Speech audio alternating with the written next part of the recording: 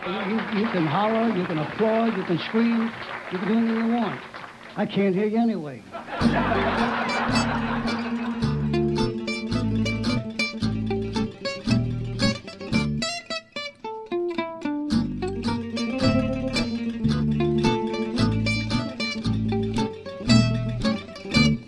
Well, Mike Rinder, thank you so much for joining me today on the Salt Lake Dirt podcast. Welcome. Thank you. Thank you, Kyler. It's a pleasure to be here. Absolutely. So we're here to talk, about your new memoir, A Billion Years: My Escape from a Life in the Highest Ranks of Scientology. I just finished it a couple of days ago. Yep. It did not disappoint. I was engrossed in it. It was an amazing book. So thank you for writing it, first of all. I imagine this was a long time coming. I would like to kind of hear about, because you've been involved in activism for several years now. And then a book is just kind of like the natural place to end up. How long has this book been in the works? Yes, years. And I always, like a lot of people ask me, please, would you just write a book, write your story? And I was somewhat reticent to do it for a number of reasons. First of all, as you probably now understand from reading my book, I've been involved in a lot of things, and it seemed a daunting task to try and reconstruct and recount them all. And I was very concerned always that Scientology keeps astonishing levels of written files and paper and records on everything that has ever happened. And that if I wrote a book, I would have to make sure that it was almost perfect in the accuracy of everything that is included. And otherwise that they would attack it as being fiction and would pick out bits and pieces and say, look, this proves everything in here is fiction.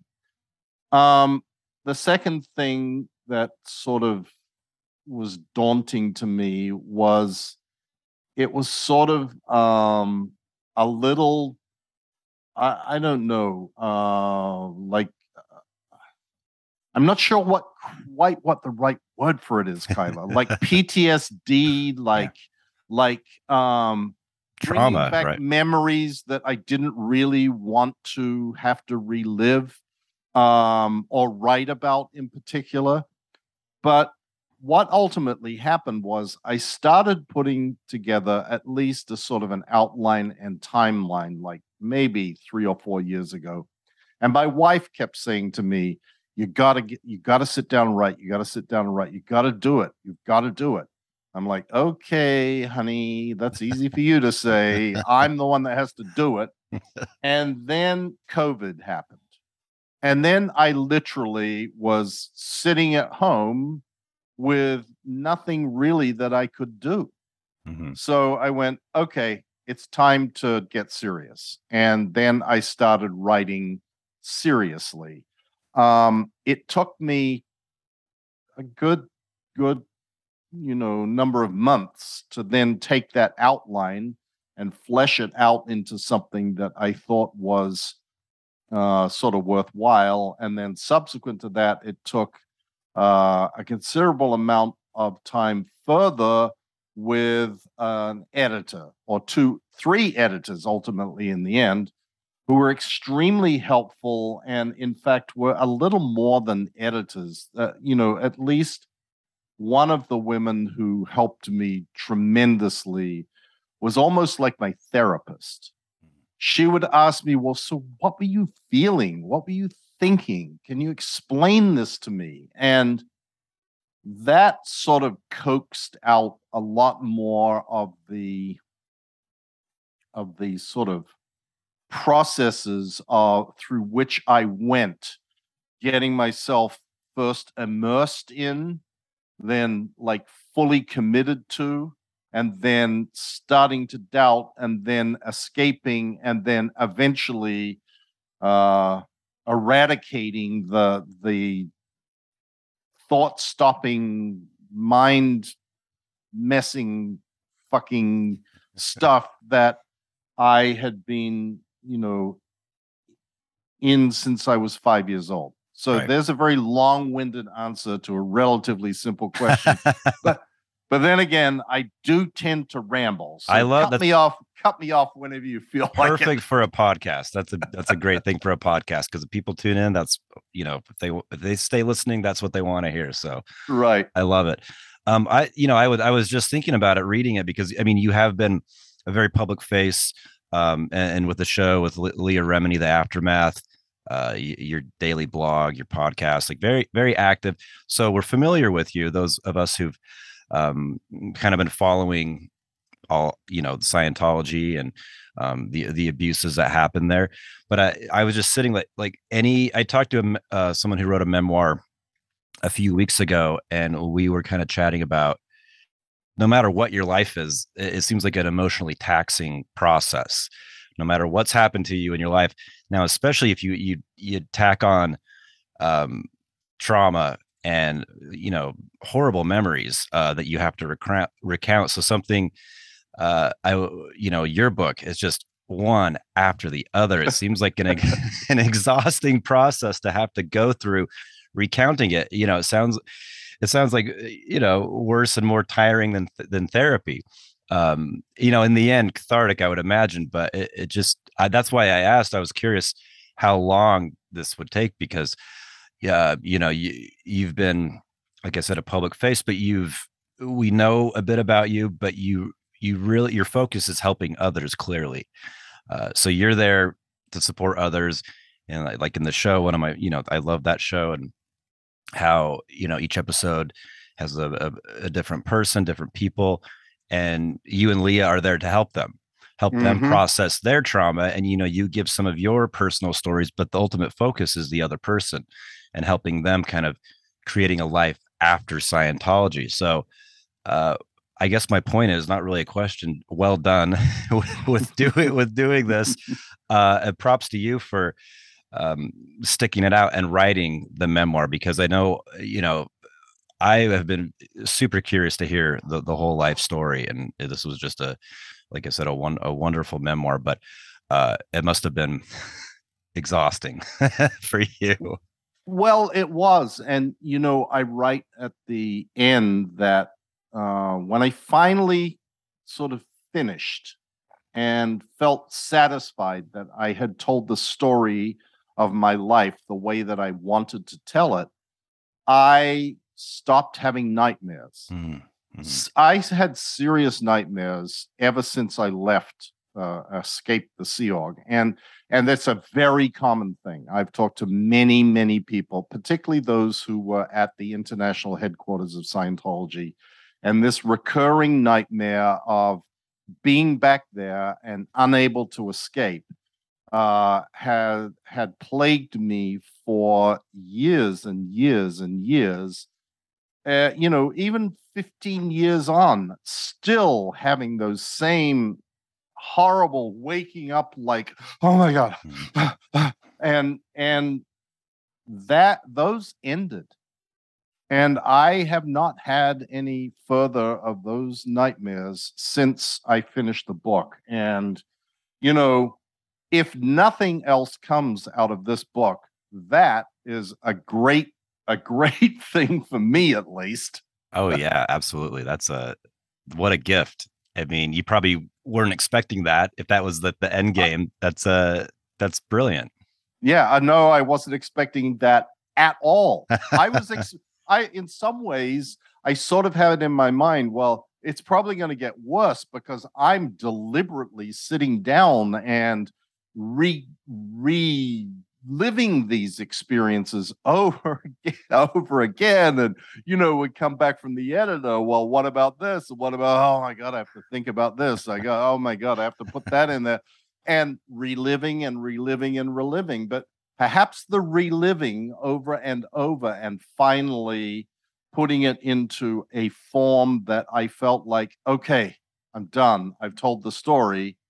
I've recounted the incidents. I've done my best to describe what I was thinking and how I was feeling and why did I not leave yet? Maybe that was the process that I needed to go through to get that sort of relief. Yeah, I love that.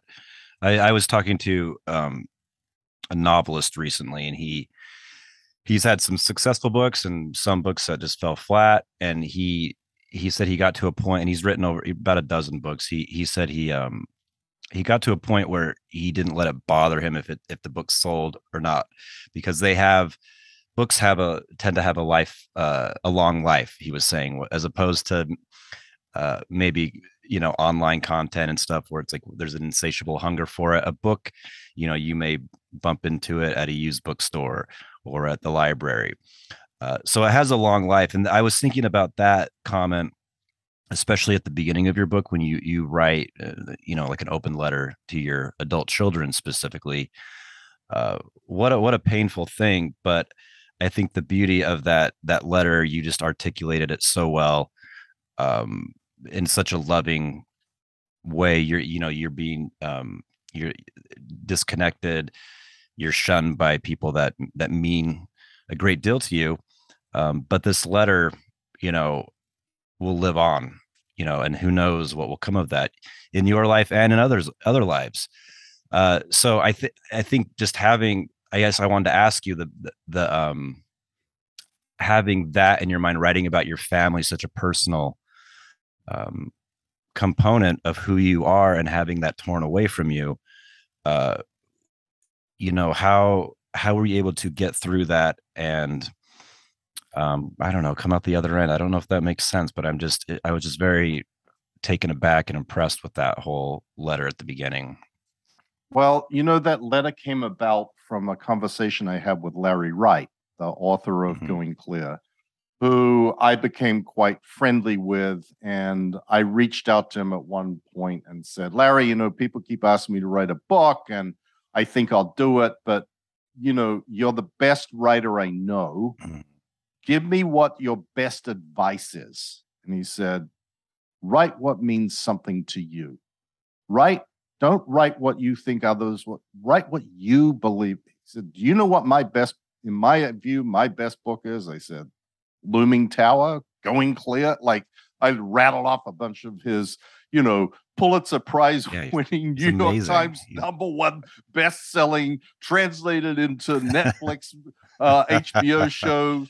And he said, nope, it's the compilation of letters to my parents, because that had the most meaning for me. And he said, knowing you, Mike, like I do, and your history, I think you should write a book for your children, the ones who don't know you.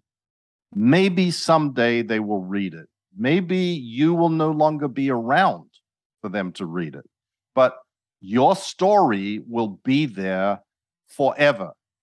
And that's the sort of how this book came to be addressed to my two children that I brought into Scientology and the Sea Organization, who still remain there to this day, and the poster children for the Scientology fair game attacks on me. So I write in the book too about what it was like and why it took me so long to finally get out. And that was primarily because I didn't want to abandon my wife and two children, even though, as I detail at great length in the book, I really wasn't the father of those two children. I was the genetic father, but they were raised by the organization. They became property of the Scientology organization from the age of like 3 days until today. And they were what I believed were, at the time, I believed that they were very fortunate. I believe that they had been brought into the greatest environment possible for a child to grow up in, the innermost sanctum of the Scientology world, which is to a true believing Scientologist, the only good world there is. And, like I say, I look back with great regret about that now. And I say in the beginning, if I knew then what I know now, you certainly would not be in the position that you're in. But I can't change what happened in the past. I can only hope to change what happens in the future. And that's sort of the philosophy that I operate with. I can't wallow in regret about things that have transpired in my life, things that I've done, decisions that I've made, because that won't change anything. All I can do is look forward and hope to bring about change to prevent things from happening that I believe were wrong or are abusive. And to that degree, I guess that's sort of the comforting thought process that I go through that has allowed me to deal with that. Mm-hmm. Well, I mean, you yourself, as a young boy growing up in Australia, I mean, your parents came into this. You were at a young age yourself, and you're at the age where everything your parents do, you don't question it because that your brain's not there yet. So you came in. How old were you again when your parents? About 5. Right. So that was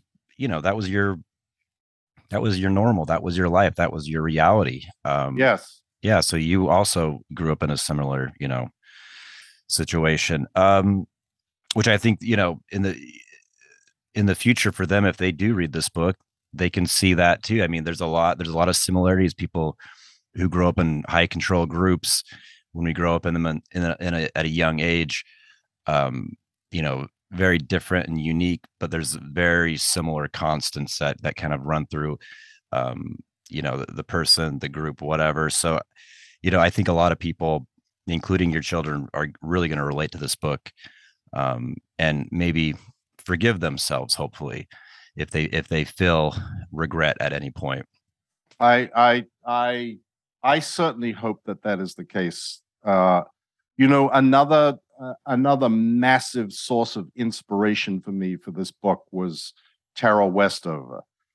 Her book, Educated, is an absolutely stunningly brilliant piece of literature that had a very profound effect on me, and I'm sure it has had a very profound effect on all sorts of people, no matter what their religious affiliation was growing up. Mm-hmm. Because her story, and hopefully mine, I hope speak to people who find themselves in all sorts of different unwelcome circumstances in their life.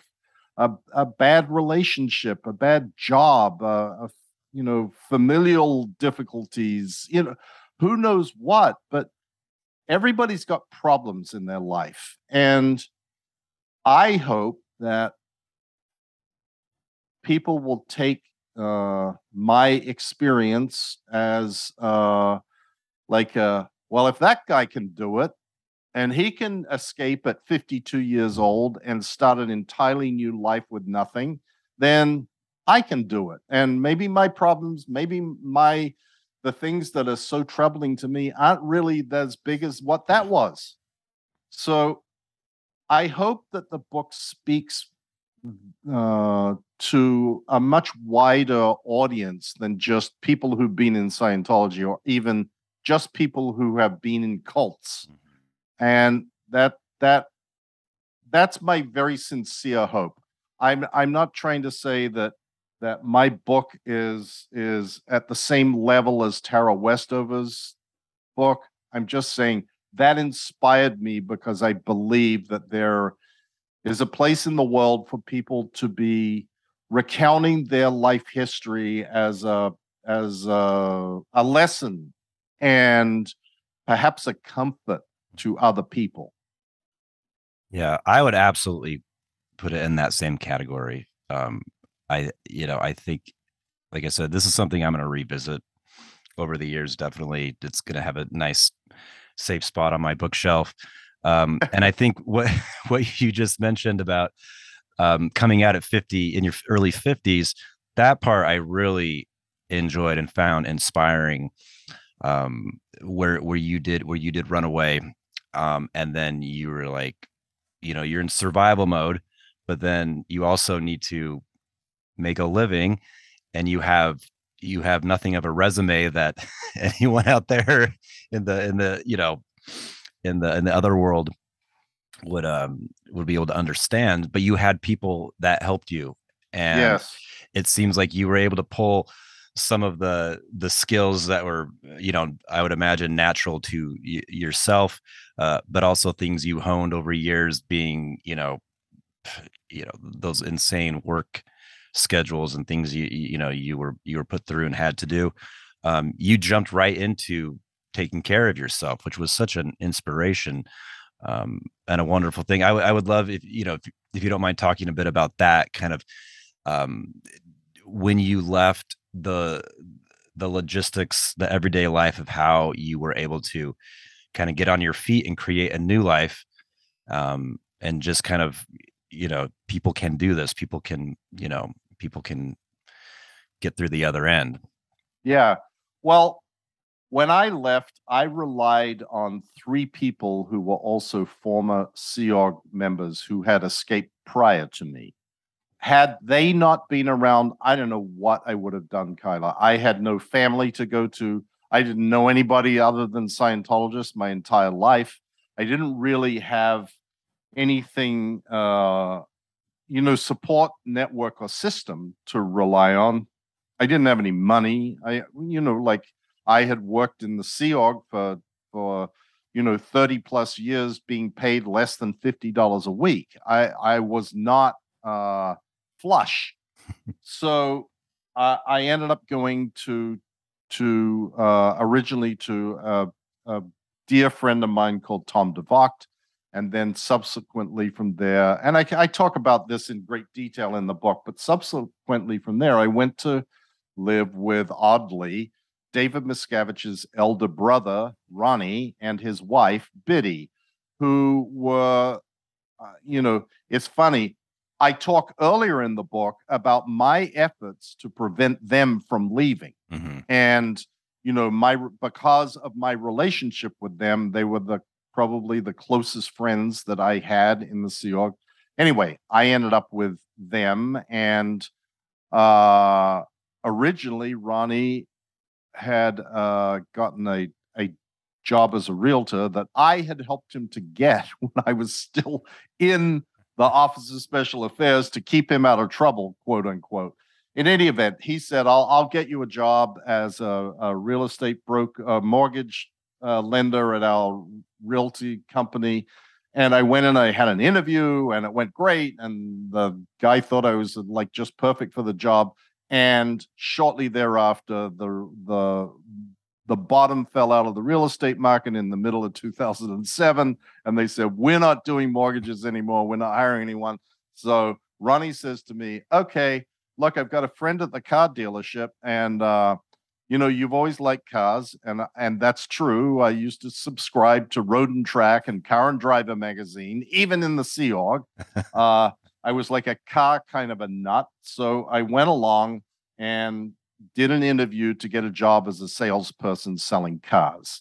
And interestingly, it was like a family-owned series of dealerships, and the son-in-law of the patriarch of the business was a big sailor, like a yachtsman, and he had spent a lot of time in Australia. He was a crew member on the America's Cup and blah blah blah blah. So he and I hit it off really well, and he decided that he was going to hire me, and so I got a job selling Toyotas at the local Toyota dealership in Williamsburg, Virginia. And to me, working 5 days a week was like, I didn't know what to do with myself. 5 days a week, like 8 or 9 hours a day, I was sort of lost. Like seriously, it just didn't seem right. So I was working 6.5 days a week at 12 hours a day and thinking it was a cushy life of luxury. And because of that and that sort of work ethic that you mentioned, I was pretty successful pretty quickly. And I enjoyed it. I enjoyed meeting people. It was interesting to me. There were all sorts of different people that walked in, and every one of them had a different story. And none of them were Scientologists. And it seemed suddenly that perhaps the world outside the bubble of Scientology wasn't quite as evil and fucked up as you are told it is when you're inside it. And the activities selling cars sort of like just every day, it was like another kind of little bit of the onion peeled away of, hey, this isn't so bad. The guys that I'm working with, they're pretty cool. Yeah, everybody thinks car salesmen are asshole, shysters.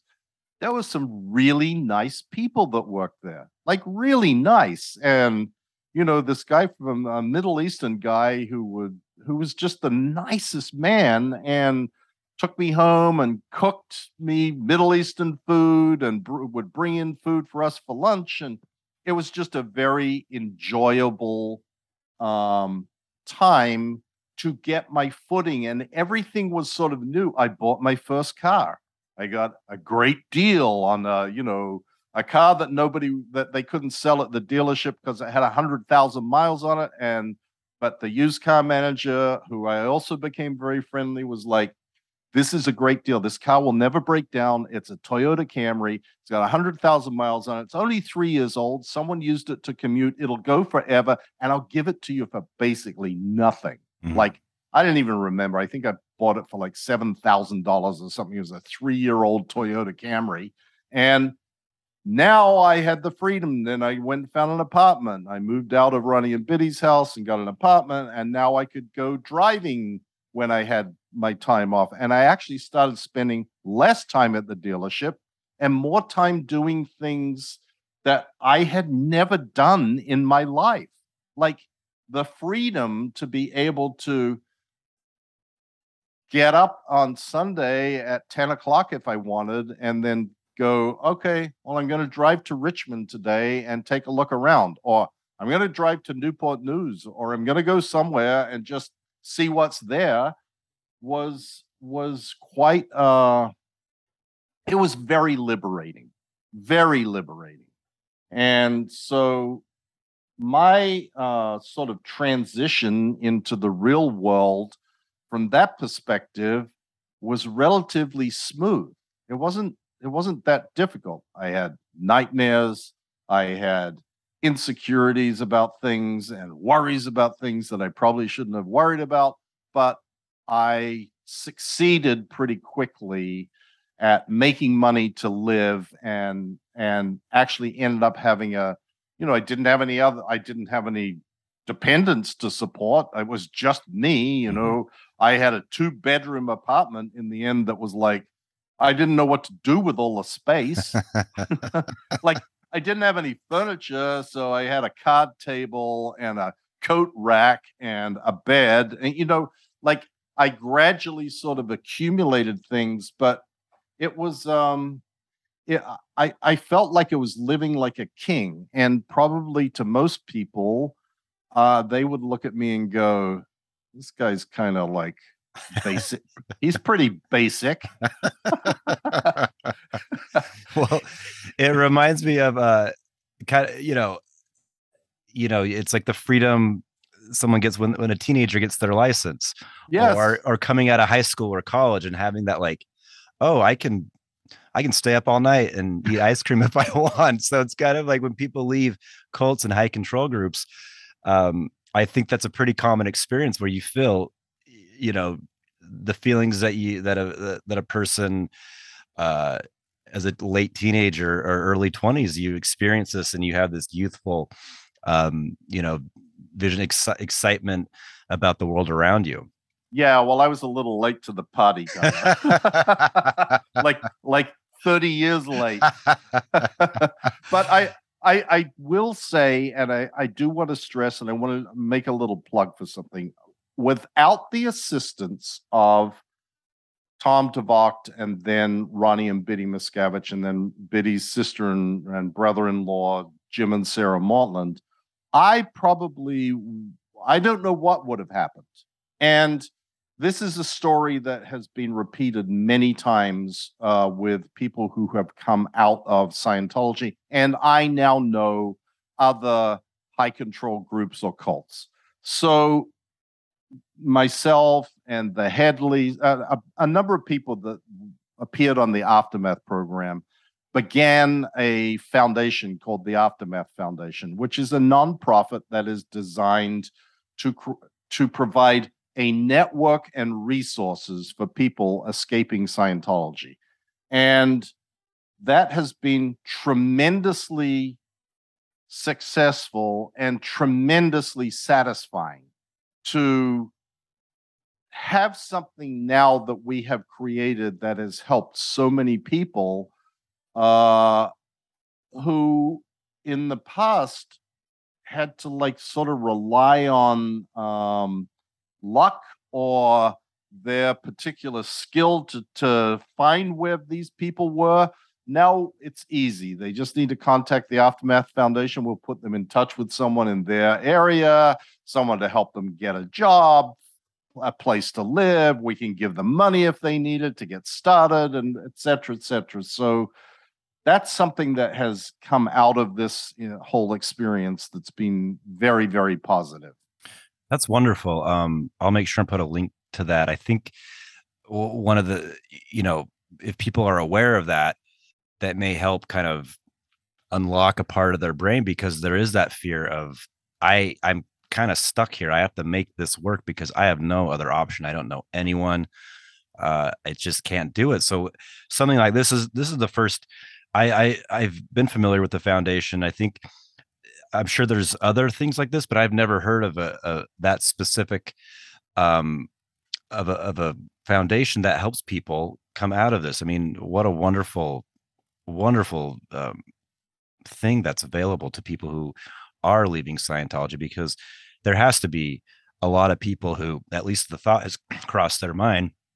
And in your book, you mentioned that I think many times where, you little thoughts kind of creep in, but then you get checked by yourself where it's like, oh, I can't. Well, what would I do though? I can't do it. I can't do it. Right. And ultimately, Kyla, because now this foundation has become pretty well, relatively well known. A lot of people from other organizations said, well, can we have one for us? And honestly, ideally, our objective is to grow the foundation to the point where it can, in fact, be a network and resource for anybody from any, like we're focused and have been focused on Scientology since we began, because that's what we all know. But we wanted to ultimately expand this into something larger. And if it prompts someone who wants to create a similar foundation for other organizations or other people that need help, we will help them any way we can. That's great.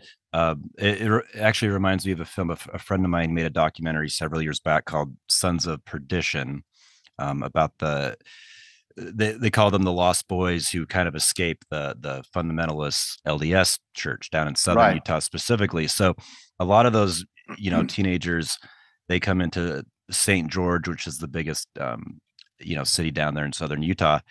And he made a documentary about their process and just, especially coming out. I mean, I think there, in some ways, there may be some benefits to coming out later in life. Teenager in their 20s, they can make some horrible decisions that, could impact them.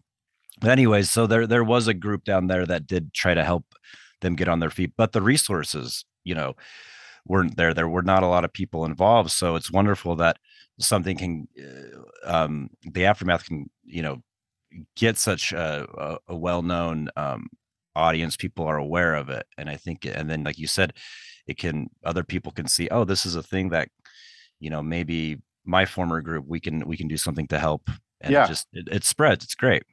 Yep. Yep. Okay, so I want to go back to one thing I loved, because I'm a high school US history teacher. And so when you were at this period of your life we're just talking about, where Yeah. you were selling cars, you said you kind of fell in love with living in, Virginia, the, US history, it's everywhere there. So I would just love to kind of hear about that, and maybe some of the things you found most interesting. And um I love hearing, especially from someone who isn't from the United States originally, kind of what grabs them and what they find interesting. Okay. Well, I had no sort of clue that that little triangle, Williamsburg, Jamestown, Yorktown, is like the if you wanted to cram history of the United States into one like 50 square mile area, that would be it. Yeah. And because you start with the first settlers and the enormous hardships that those people put up with. I mean, it's insane. Like there's a really wonderful museum at the site of that settlement, and it it it's sort of mind-boggling what these people managed to survive. Mm-hmm. And the lack of food and the cold and the Native American attacks and like how they managed to persist and survive through that is like kind of unthinkable. Right. Yeah. And then you move over to Williamsburg and you get, here's where George Washington raised the army and they were all rallied there. And Williamsburg itself is a pretty, interesting, because the whole old city town of Williamsburg continues to have people dressed up like they were in colonial times and making furniture the way they used to make furniture, and et cetera, et cetera. And that's all fascinating. The one that was most interesting to me is actually Yorktown, because that's where the end of British rule was sort of, the British Navy got the shit kicked out of them there. and that, standing on the remnants of the fortress there and reading about what happened, and those moments in history are so when you're there, they're so vivid. It's like, oh, it's almost like you can hear the sounds and see things, and it's like, wow, this is like, how did all this happen in this little part of the world? Because it's like the Colonial Parkway that joins Yorktown, Williamsburg, and Jamestown is only like 35 or 40 miles long or something, which is an absolutely magnificent drive. If you've ever not, if you're ever in the area, drive down the Colonial Parkway from one end to the other, because it is stunningly beautiful, particularly in the fall, but any time of year. The summertime is also beautiful. That part of the world is like, and then Richmond is, just 50 or 60 miles away. And I went and spent a lot of time in Richmond because I found it so stunningly beautiful. I mean, it is a sort of, there were things about the South that were very, very, what's the right word? Aesthetic, like the homes and the trees and the big wide boulevards. And it's a very, very aesthetically beautiful city.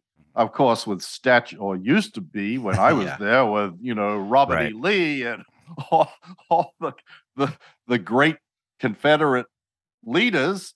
But it's, I just found all of that stuff I had never known anything about US history. I mean, I didn't get taught much US history when I was in Australia, that's for sure. That's still very colonial. Mm-hmm. I mean, I don't think that they teach a whole lot of US history in England either, other than those bastards got away from us. I mean, so I learned a lot, and I don't claim to be a history buff, but I found it fascinating, and it sort of made me want to know more about more things historically and how they went down and what did the people at that time go through. It's one thing to say, well, there was a battle here, or these people landed here and that was the first settlement, but what was life like for them? And I still am fascinated by that sort of stuff. Depictions of historical, events are things that I enjoy a great deal. Right. No, it's so true what you said. I lived in Boston in my mid-20s, and that's when I decided I wanted to go to school and become a U.S. history teacher. So I never really had a strong interest in it, but I think I just live a few blocks away from Paul Revere's home. Right. So you kind of develop, it becomes real, and it's fascinating. I don't want to go off on too much of a tangent, but I'm thinking, I don't know if you've ever been to Gettysburg, Pennsylvania. No. You need to go there at some point next time you're anywhere near there. That was one similar to Richmond, but it's still a very small town. The cemetery there, the museum, all the monuments that kind of scatter the battlefield is unbelievable. And the tour guides there are outstanding and will walk you all through. Very incredible, place. But yeah, they're all over the East Coast. So it's that's great. It makes me think about you get out of a cult and you're able to, you have these interests, you can spend time and you can drive places, you can do things. I loved when you talked about you got a stack of movies from Blockbuster to just get caught up on the past 20 years. So maybe I could ask you about that. So some of the films, possibly books that during this period of your life, what you kind of gravitated towards. I don't know. I'm probably going to shock you with one here. I became somewhat of a fanatic of Boston Legal. You mentioned that in the book. Yep. I love that show. I love William Shatner. I love James Spader. I love the show. I love the humor of it, but also the sort of perspective about things, because it always presented these interesting perspectives. I mean, William Shatner was a genius at just coming up with the weirdest stuff that was like, well, that's kind of interesting, actually. It's it sounds stupid, but he's kind of making a good point. The writing on that show was amazing. And that's one that really, really stuck out to me very much and is still a favorite of mine. And whenever I see William Shatner, I like go, okay, I'll hear what he has to say. Like when he went up in that spaceship recently, whatever that was, I thought, oh my God, that is so cool. This guy is just perfect. He is like just he is an American treasure. He really is. He really is. So that was one. I the movies that I watched, I don't remember the any of them really sticking out to me that much, or even books at that point. The books that had the biggest impact on me, the ones that I talk about in the book, are actually three. There are three books that had a huge impact on me. Perhaps the greatest was Russell Miller's unauthorized biography of L. Ron Hubbard, Madman or Messiah, which is an absolutely brilliantly constructed and fabulously researched book about the life of Hubbard that I had believed when I was in Scientology was just all lies. And it is so far from that. It is the thing that finally sort of broke my mesmerization with respect to Hubbard. The other one was, the second is Viktor Frankl's Man's Search for Meaning, another stunningly brilliant book about, and you know, for me, I hope that my book will go, people will go, well, if he could do it, I can do it. Viktor Frankl's book is like, if this guy survived and is still sane and has compassion and empathy for other people, anybody can. Just literally, this is like the most stunning story that anybody has ever written as a memoir. And you know, it's not. I mean, it is a memoir, but it's so much more than a memoir. Right. It doesn't do justice to the book to call it a memoir. And then the third is a fairly easy to digest and understand book by Professor Martha Stout called The Sociopath Next Door. Mm-hmm. And that one also had a profound impact on me because it made me realize that David Miscavige isn't a unicorn, that he has recognizable characteristics that there are plenty of other people have, that I wasn't, I wasn't in the presence of something that was so bizarre that nobody would ever understand it or believe it. And it gave me some comfort to recognize that this is actually he is actually an identifiable personality type. Mm-hmm. And that I wasn't crazy, that this is real. This really does happen. People like this really do exist. They really do abuse people. They really have no conscience. Whatever, all the stuff that she talks about in the book. And so those three books, if I can identify anything that had the greatest impact on me since escaping Scientology, it is those three books. I'm going to put links to those. I've read Viktor Frankl's is one I revisit every few years, and I've read the Sociopath book. I've been meaning to read the Barefaced Messiah.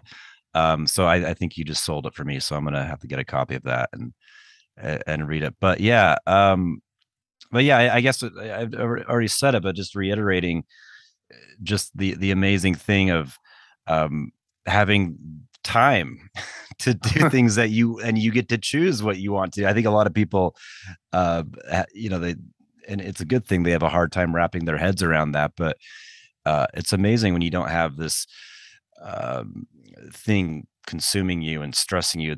I can't imagine what it does to the nervous system, living like that, especially in Scientology.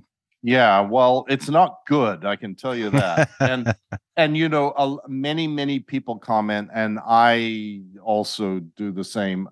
Like the infamous interview, I put in quotation marks, that was the final straw before I escaped, with John Sweeney in London, John Sweeney from the BBC. I look at that footage and, people say, you look like you just got out of a prison camp. You look so gray, gaunt, sickly, glazed over eyes, starey man. And it's true. I was.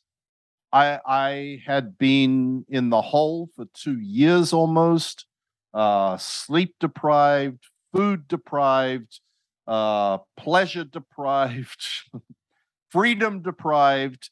And it's very apparent in how I look in that situation, that that this just isn't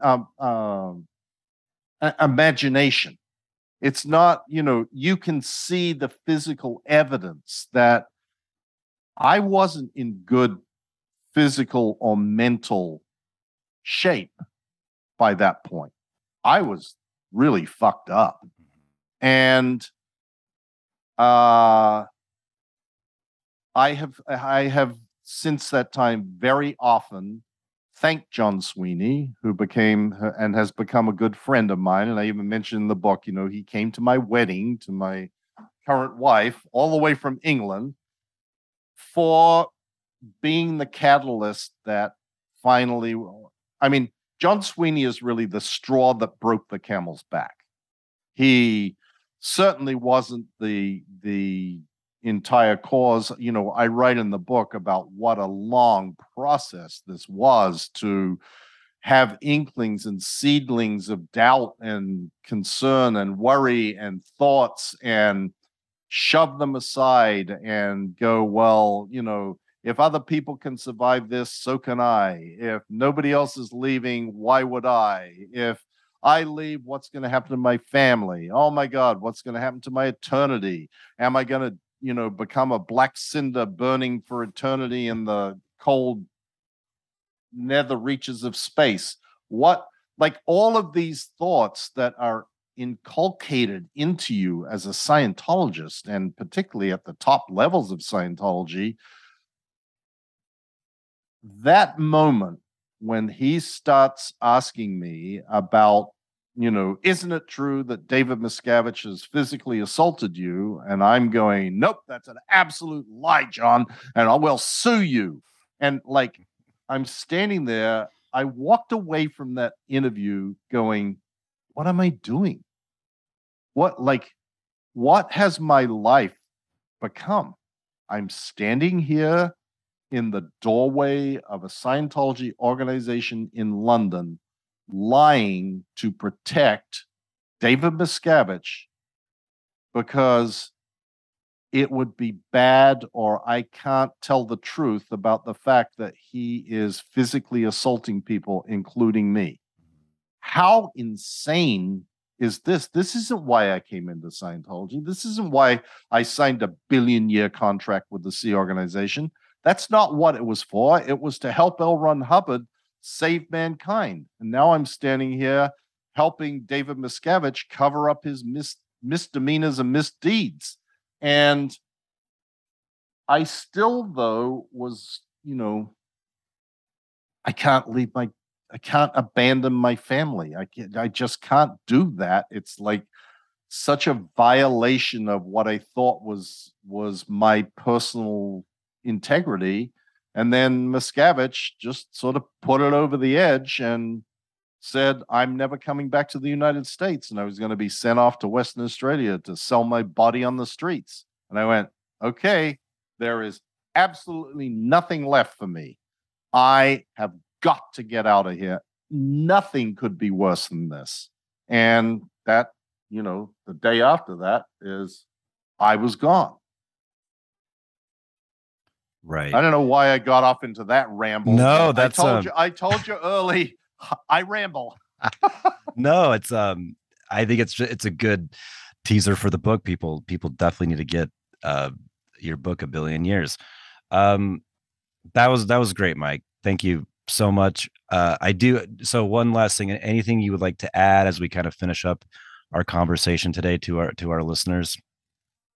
I kind of the one message that I would love people to get out of this book is it's never too late to change.